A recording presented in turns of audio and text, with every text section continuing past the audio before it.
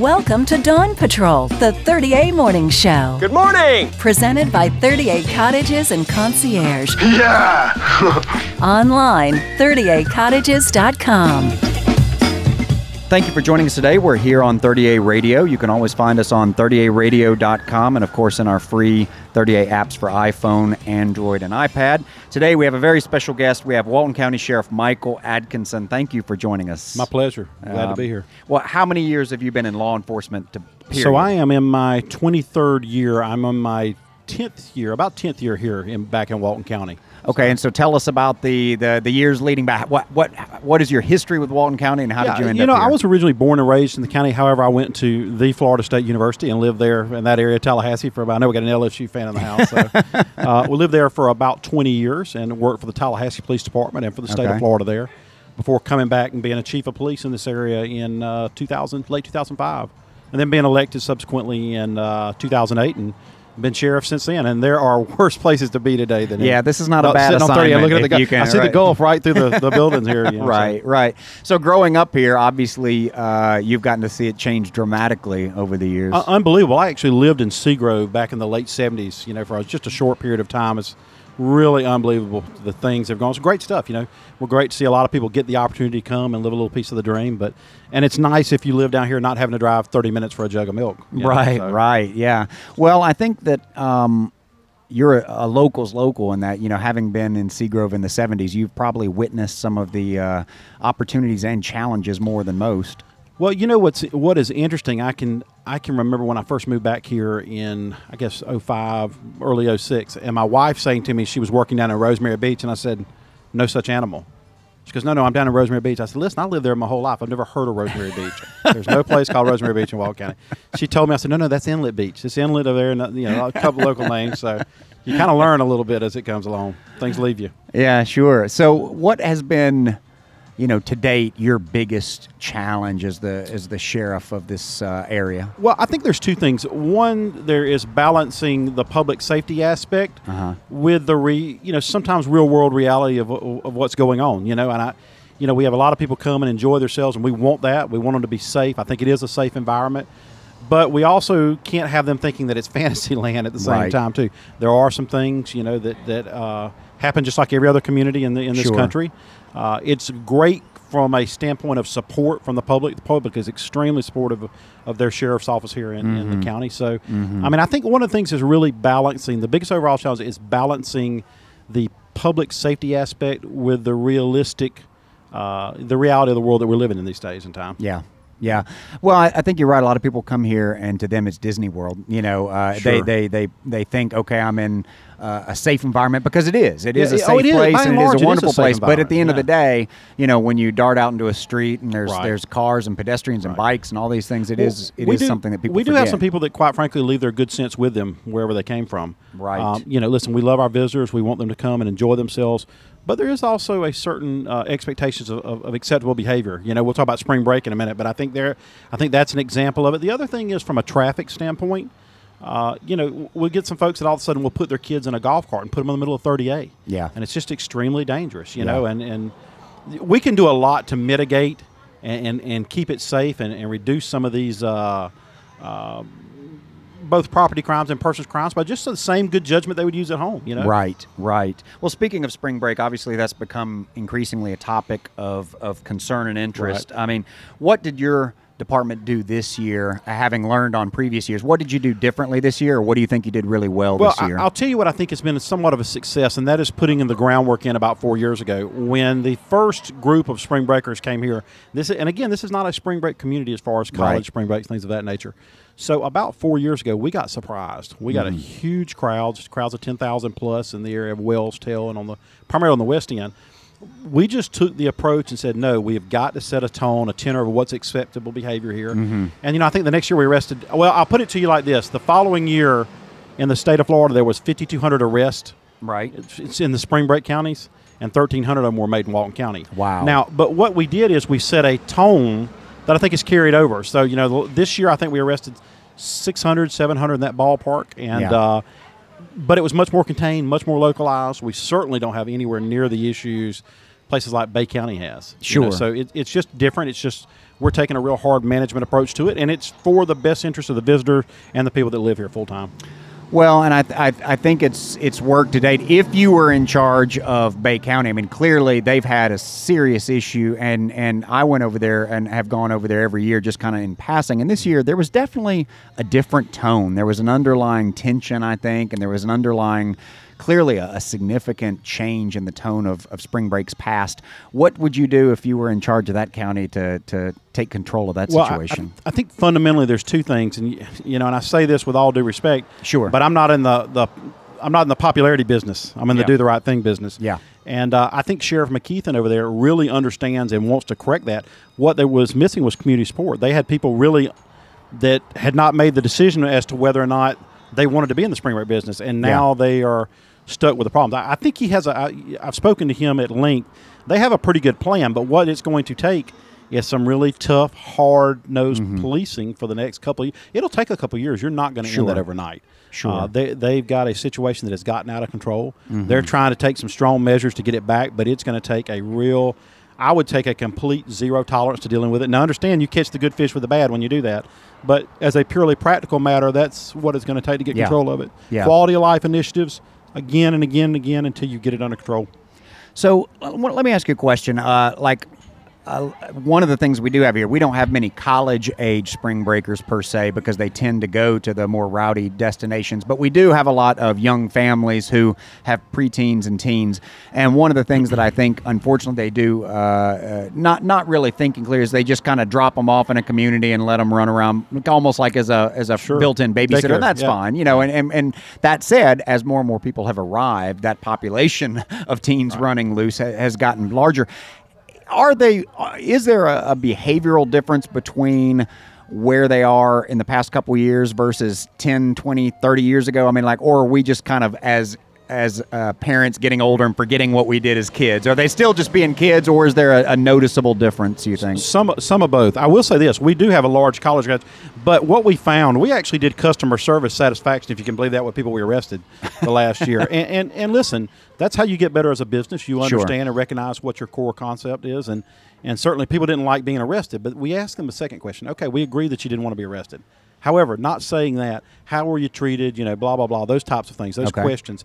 But one of the things we found is the college-age students we were arresting down in the western end for underage drinking, possession, things of that nature, were the kids that came here with their parents 6 and 7 years. They've been coming here for years, and they said, oh, we like the upscaleness of Walton County, right? And so we're going to come over here. So we dealt with that.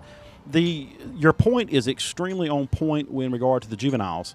It was not uncommon to have a crowd of 1,000 kids under the age of 18 in the middle area of 30A, which is a huge, huge problem. Yeah. And, again, I'm in the business speaking frankly. So sure. The truth of the matter is that everybody wants accountability when it applies to somebody else. But when it's their kid, oh, no, this is ridiculous. This is, draconian in the way you're handling it. But when somebody else's kid busts their window or, urinates on their lawn or whatever, then they want the book thrown at them. Yeah. We're just trying to find the balance in that. But a lot of the folks are just simply open the doors and say, hey, run wild. And that's just not the proper approach, Well, and I think that this area, I believe part of the attraction of this area as opposed to other tourist destinations is that it's kind of a Mayberry meets the beach. I think there's a nostalgia here, that the small town America, and I think Andy Taylor would probably agree that you've got to be firm but also balance. That's right. Yeah. And I think that was a lesson that that TV show taught, but I think it really does apply here as well. The same principle. Listen, from a law enforcement standpoint, I'll tell you whatever it takes to be a good police officer in Los Angeles is no different than it is to be in Bluntstown. It's quite frankly, it's how you treat people, how you deal with them. And, we try and be professional and balanced. We want people to come. We want them to enjoy it, but we're a family environment. This is a family environment, and we're going to work very hard to maintain that. Yeah. And so as long as we can stay within those acceptable parameters, we want people to come and have a good time, So Walton County, if I'm not mistaken, is it geographically the largest county in Florida, or is one of them? It is one. We're about 1,200 square miles running from the Alabama, about 65 miles north and south, 45 miles east and west. So we're about 1,200 square miles in the county. It's a big county. Okay, and so one of your challenges, of course, there's a lot of talk among locals between the stark differences between, say, North Walton County and huge, South Walton County. huge. What kind of differences are there, and how does that play into your daily routine? Well, no, I think there's a couple of things. Listen, the reality of it is we try and provide a customized law enforcement service, because what you want on 30A may not be what they want in the Limestone community or the Paxton community or the Funiac Springs. And there is nothing that says that you cannot customize your service to the community you're in. And in fact, I think that's the hallmark of being a professional, that you can, the hometown service, they deserve professionalism you expect. And that's kind of what we've tried to make our calling card, if you will, because it is different. Yeah. As far as the challenge, I always say that the dichotomy is that there's more than water that separates this county. Now, one of the things I hear quite a bit, when I'm down here, and we'll have folks that say, hey, listen, well, I think probably a lot of people that live on the South End really seriously underestimate the number of people that own property in South Walton that actually live in North Walton. Right. And so that's one of the things you see, notwithstanding some places, say like Sandestin, where you have these, huge buildings, but there is just a substantial number of people that own property, that own dual places, the North and the South End. So I think it's probably a misconception to say people in the North End maybe are not as concerned about what's going on. Yeah, right. Because they do. My family owned a home down here on 38 for many, many years. I think I mentioned earlier, lived in Seagrove at one point, and things are, there is a great interest across the board. It's just, it just tends to be much more conservative on the north and end of the county. Sure, from that standpoint. So what? The county is one of the largest in the state of Florida. How many officers do you have on your team? Well, let me before I answer, let me back up and kind of tell you something we were talking about off air briefly, because I think it is important. In 2000, maybe 6 or 7, there was about 2.5 million visitors into Walton County. Okay. Fast forward 7 years, and we're about a little over 3.5 million through 2014. Wow. So that's about a 78% increase in number of tourists in 7 years. Give or take 175,000 a year, 200,000 a year. Right. During that time, the sheriff's office has increased calls for service. The number of times people call us from 70,000 to about 138,000. Holy cow. So you can do some math on that. It's pretty substantial. But we haven't added a staff member since 2005. So wow. It is a and listen, the economy was bad. There was things going on during that time, and we had to certainly make tough choices there. But now things are turning around a little bit, and we need to start playing catch up from our standpoint. So we run about 170 sworn, give or take, and then there's obviously you need so many dispatchers, you have so many people working at the jail, things of that nature. Sure. So about total employees are somewhere around the 380, 390 mark. Okay. And so one of the things that people need to remember, because of the size of this county, is, of course, if you take an officer off of one thing, or you assign them to Seaside, then there's not somebody responding to an accident up near I-10 or on the bridge or whatever. So, I mean, if you haven't added any staff and you've accommodated 1 million more visitors, that's significant. And by the way, that doesn't count where we're going through this year, and we're on pace to be one of the busiest years ever this year. Yeah. Think of it like this. It's basically a deputy every 100 square miles, if you want to look at it. I mean, people don't think of it quite like that, because one of the issues, if you say that there's a couple of hundred deputies, we'll use that for a second, or 175 deputies, remember that we work 24 hours a day, 7 days a week. They have to be covered. So it takes 5 people to cover a 2,080 work hours in a year. It takes 5 people to cover that. Right. So if somebody has to get sick, training, babies, days off, time off, just trying to cover that can be pretty substantial. From that standpoint. Well, and I think it's an important thing, especially if we've seen all that growth, not just in tourism numbers, but in terms of full-time residents. I mean, obviously we have an increase in the number of parking and traffic issues, but if we have no more officers, on staff to kind of address that, what is a long-term strategy, you think? Well, actually, you mentioned something that I think is important, too. I didn't even discuss full-time residents. We've actually the 3rd fastest growing county in the state of Florida. Right. So that's not even taken into tourism. The long-term strategy is this. We've asked for an additional 6 officers to be assigned to South for funding for 6 deputies to work in South Walton this year. We're going to ask for 6 next year and the 6 after. That's 18 over 3 years. Okay. That I would staff strictly down here to try and manage that.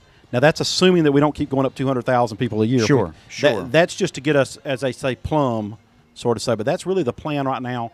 Truthfully, the Board of County Commissioners has got to do something to address the infrastructure in the county. It is. Yeah. And are they the ones who would make the decision about those new officers? No, they make a decision about funding in and of itself. Florida is the Office of Sheriff is a constitutionally independent office. Okay. They can't say how many deputies we do or don't have. They simply say whether or not they're going to assist with the funding. Right. I got you. Now, Florida has a unique mechanism where if there is a disagreement between the sheriff and the Board of County Commissioners, that I can appeal directly to the governor that they're not being properly funded. But I will say that we've got a pretty good work relationship. In meeting with the folks, they understand. We didn't ask for deputies the last couple of years because we knew there was no money. Times were tough. Yeah. Now we're in a situation where property valuations are back up. We need to start trying to address some of these issues before we get too far behind. Right. So a high profile like the sheriff of Walton County is obviously going to be subject to criticism. I mean, what of the criticism that you've heard, what do you think is fair criticism of the role you guys have been doing? What a great question. I think that a really fair and legitimate criticism of me personally tends to be that I am a little too to the point sometimes, and I can be a little bit of a stickler for detail, for lack of a better way of putting it. I'm very much into law and order. I believe in the law and order. I also tend to think that I'm probably come across a little bit sometimes too passionate. I think that the same thing that makes me successful can be detrimental from that regard. I drive people that work for me pretty hard, you know, and if they were here, they would tell you that, that I tend to be a little tough in those kind of things. But from a community standpoint, I think even my critics would say this: you know what I'm about. There's no misunderstanding about what I'm about or what I believe and what we're trying to do. So we try very diligently not to get into politics of other people's races and things of that nature. And so I think, again, I think largely even the people that have been critical of my administration, they may not like me, but they respect me. I don't know if that makes any sense. Sure, no, absolutely it does, and I think that's a fair assessment. Yeah. What if you could communicate one thing to visitors coming here this summer? They're bringing their families down. It's almost Memorial Day weekend. What is the one thing you would really want to communicate to visitors? It's probably not going to be the area you think. The two things I would just say, because it can have the most immediate impact to them. Actually, I'm going to give you three. One, obey the flag system. Listen, we get so many water rescues a year, and the South Walton Fire Department handles lifeguards. Yep. However, our beach patrol does as well, too. And I will tell you, I've had 3 deputies in the ICU for almost drowning trying to save people in the last 3 or 4 years. So it's extremely people just don't understand. They've seen Pacific Blue or they've seen Baywatch, and the waves come rolling in, and I've driven 1,000 miles. It looks great. I'm going to get in the water, and there's so much been tragedy and heartache that could have been avoided by following those flag systems. South Walton Fire District does a really good job of managing their lifeguards, but it's such a danger. So first, I would just really, really urge people to follow that flag system. If it's double red flag or red flag, don't get it, even if it's up to your knees. We get people that they get swept off from their knees and they cannot believe it. Yeah. They're just stunned. Yeah. And then the other two things, just real quickly, one is traffic. Be patient. The water's going to be here when you get here. Right. Let's be just take a little extra time. That texting and driving, it's just so many people are killed and injured with that. And then lastly, not nearly as important as those two life safety issues, but of importance, is to please just lock your stuff up. Lock your car doors. I think we had in one particular time last year during the first part of the spring season, we had 90 car burglaries. Every last one of them were unlocked. Yeah. So, there's very little I can do about that when you leave your vehicle unlocked, you leave your iPad sitting there or your money sitting there and go, oh, my gosh, I'm surprised. Well, you got to take some personal responsibility in it as well, too. Well, and if you've got $3.5 million, obviously there's going to be a certain percentage. Even if it's 0.5% that's a bad apple, then that's still a lot of people. And that's exactly right. And think about it this way. You're talking about those 90 car burglaries. About 3 people did all those. Yeah. Because if you go around and you just walk in a beach complex, for instance, and when I go to every car, and I walk past 100 cars and 30 are unlocked, it takes a matter of minutes to be in and out of them. Yeah. So, you can get 1 or 2 people that can do that, and it'd be a safe, tremendously safe environment. And most of the time they get to a lot when they just go on to the next vehicle.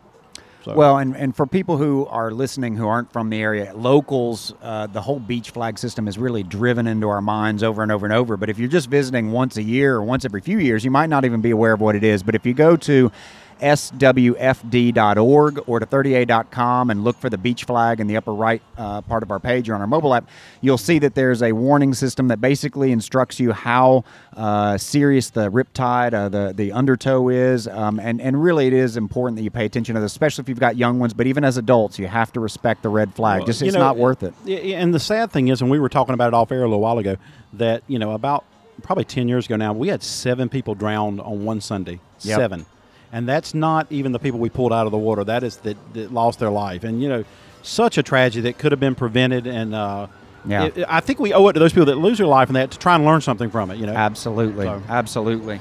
So if you could communicate something to locals this summer, so we've kind of put the message out for visitors. If you could communicate something to locals, other than locking your car and remembering that we have a lot of people coming into town, what would you? Yeah, it's probably just this. Just be patient. Yeah. I mean, these folks, the tourists that come down here, let's be honest, they pay the bills here. They help to fund the building. They keep the shops going. Great place like here at the Growler Garage. We want these folks here. They are a vital part of our community. We want them to come and enjoy it. And the other thing is for them to remember that these people are building memories with their families that come here. Yep. And their memory should be a positive one of the courtesy and the sense of community of this area. I want somebody to come that comes here with their dad, mom and dad when they're 12 years old. I want them to come back when they're 30 and go, you know what, that was the best time of my life when I was in Walton County. Yeah. So for our local folks, I say, let's remember that. Let's do as much as we can to encourage it and make it a magical experience for the people who come visit us. Couldn't agree more. Well, Sheriff, thank you so much for everything pleasure. that you do and your team and the extended team of the lifeguards and the fire department. I mean, it's just I think everybody universally down here supports all the people who put their life on the line every day, and we appreciate everything that you guys do. Thank you guys so much. I appreciate it. Thank you for having me. All right, thank you. Appreciate it. Dawn Patrol, presented by 38 Cottages and Concierge, with properties in Rosemary Beach, Seacrest, Seagrove, Seaside, and Watercolor. Unpack, relax, and forget where you're from. 38cottages.com.